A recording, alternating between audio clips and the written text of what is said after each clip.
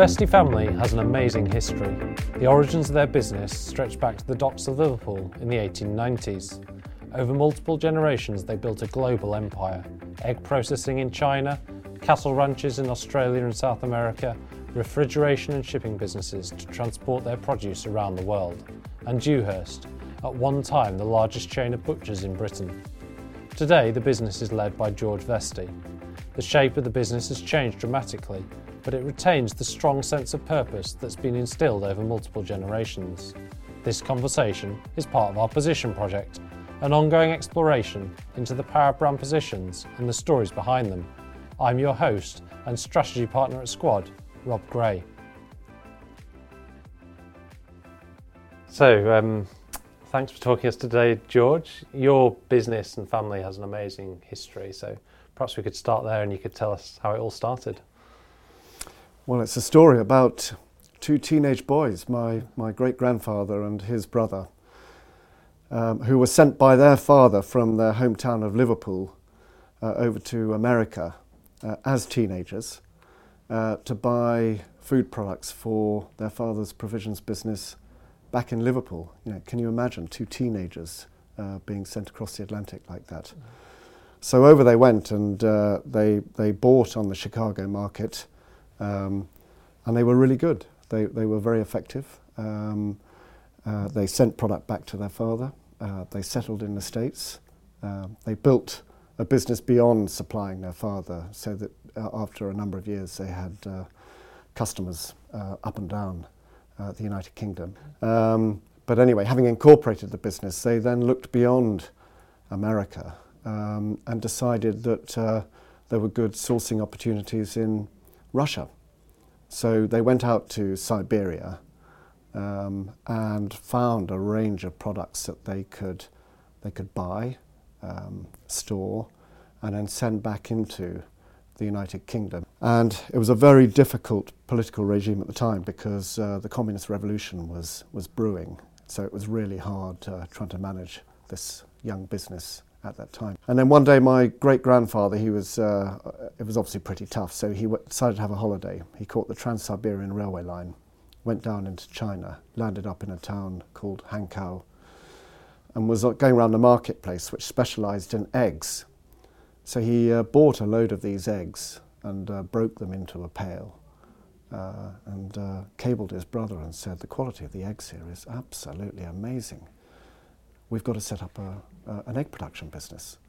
Send some money, go to the banks and send some money." And when the products arrived in the UK, they were all rotten because the refrigeration hadn't worked properly.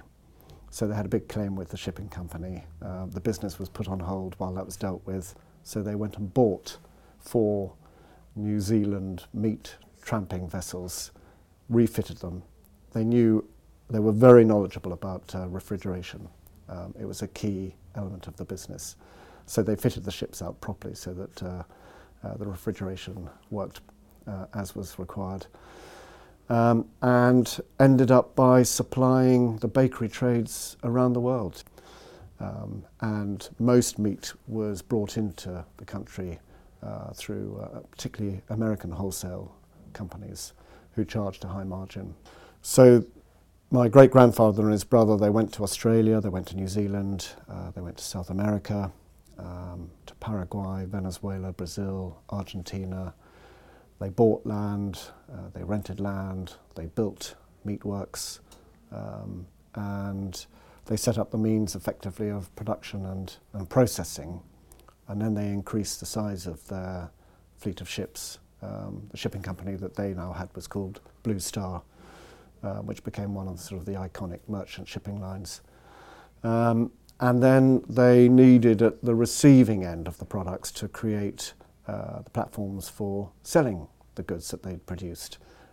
So they bought butcher shops, meat wholesaling companies.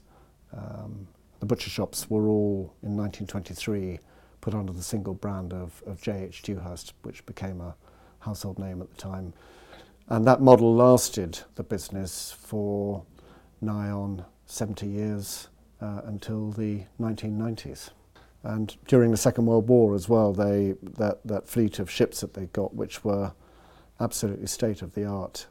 They were actually faster and better ships than the Royal Naval destroyers. So on all of the convoys, the Arctic convoy, the Malta convoy, the Atlantic convoys, the Blue Star ships went unescorted on their own because they were faster than the rest of the fleet. So the attritional rate of those ships was huge. I mean, nearly all of the ships were lost, and about 650 company employees perished as well. Wow. I was going to ask you about working on the shop floor in the butchers. What do you remember of what it meant to the people you were working alongside to work for that business? I think there were definitely some sideways looks to begin with. Is this guy going to be up to it? But I was always hardworking and all that kind of stuff. And I really enjoyed it. I loved it. I loved the learning about the craft and the skill that went with it. And I loved the camaraderie. Butchers and shop assistants, they're great characters. And goodness, they even have their own language. There's a language called backslang, which I had to learn, which if a butcher didn't want a customer to know what they were talking about, they'd talk backwards. Yeah. What did it teach you about, that you've taken forward and now leading the business, about the kind of values and things that you've wanted to maintain and hold on to? A mantra of mine is, I don't mind how long people stay with us and work with us. Whether it's a lifetime or whether it's a couple of years, but whatever it is, when they leave, they must leave better people than when they arrived, and they must acknowledge that themselves. So when they look back, they say their time with us was good. So I think in answer to your question,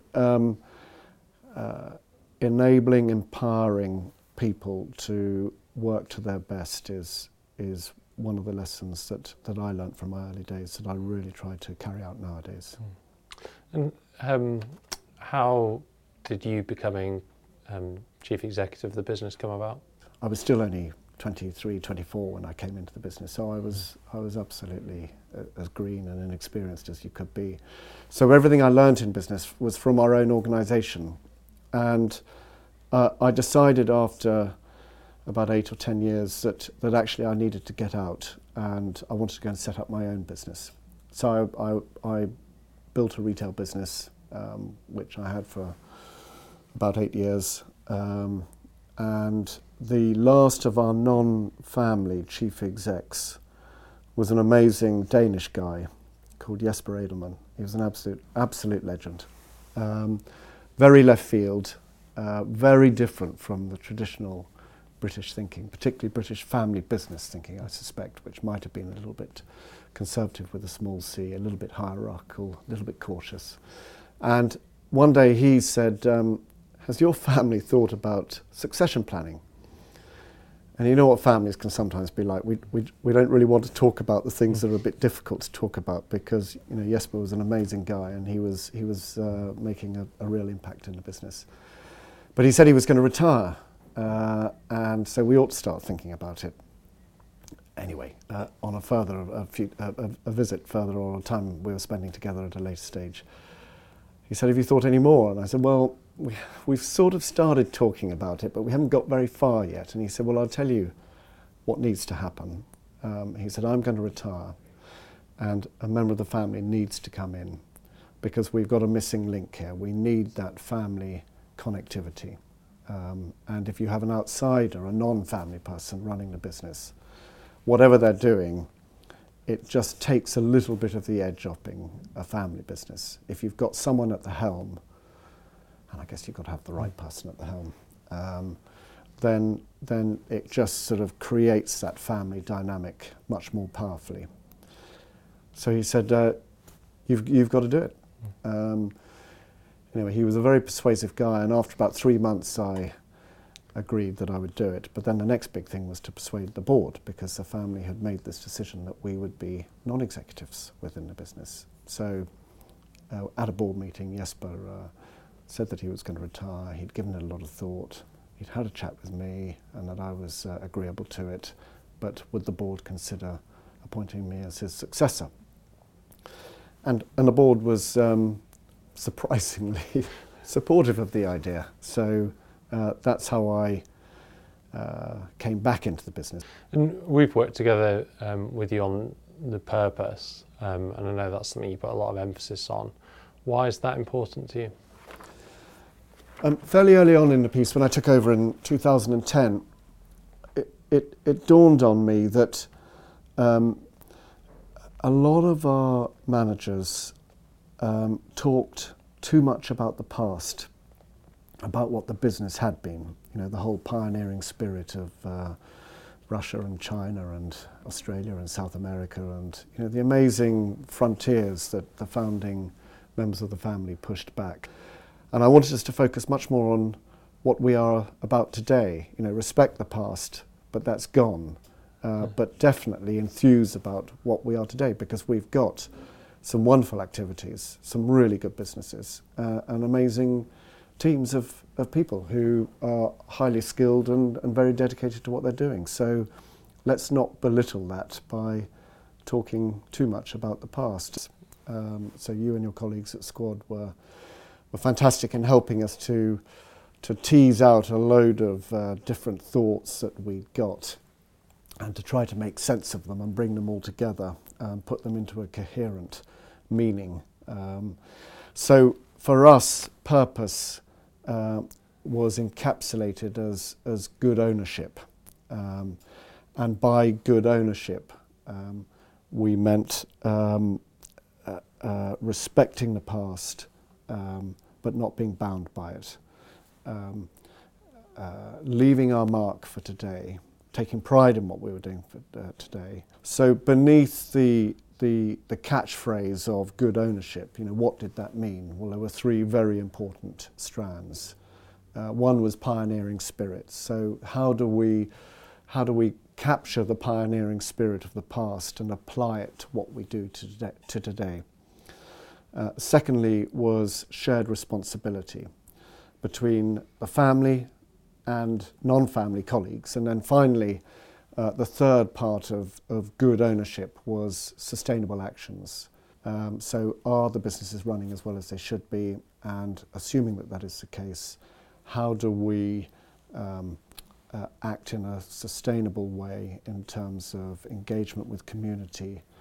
And to what extent do you think this thinking around purpose was new thinking that you brought to the business versus something that had been there in the DNA of it, you know, through your ancestors? I think the purpose of the business was always there, through actions, through endeavours, through the story of the business that grew up. I think, speaking for our own family business, I think I'm right in saying that there was a sense of belonging to an organisation that was greater than the sum of the individuals within that organisation. I think purpose has become an expression that didn't necessarily exist before, but it's a great expression. It's a great word, and enables an organisation to articulate itself, you know, with greater clarity. So I think it was there. It wasn't coherent. It was mixed up in a load of different feelings and beliefs. And I think just bringing all that out and making sense of it, particularly for younger people joining the business, I think that's the world we live in more nowadays. People want to belong to an organisation that they can be proud in, that they feel is aligned to their values and vice versa. And I also think that through the past year, you know, the extraordinary year that we've had with lockdown restrictions and massive intervention into business collectively, but particularly into ours. You know, we have a heavy exposure to the hospitality sector, and so our volumes have been well down. But and we've had to react to that, and it's been very interesting because having that sense of purpose, I think, has been like a guiding light. I think it's given people confidence to make the right decision because we know the path that we're on. even in the face of difficult decisions that have had to be made. And I think that purpose has been quite central to that whole leadership piece. One of the things we worked on coming out of the purpose work was the communication of that. We made a film. How important have you found the creative side of bringing it to life, of kind of elevating it beyond a PowerPoint presentation in a management meeting to, an emotive film that brings it to life? I think being able to, it brings out the emotion and the character, if you like, of a business much better when you hear people, see people communicating on a film. And I know that in communicating with stakeholders as well, customers, suppliers and other people connected in whichever way with the business, I think the video has been a very powerful piece, much more so than, as I say, a written document could have ever been. We were trying to recruit a fairly senior manager, and we had a shortlist, and all of the candidates on the shortlist said, "We've looked at your website and there's nothing particularly standout about your business." And we went, well, that's rather worrying to hear, because we believe that we're a good organisation. We've got a great set of colleagues, and we do a lot for our community. We're clearly not spelling that out very well. So we learnt a salutary lesson there, and I have a chuckle with the individual who was offered a job and accepted it.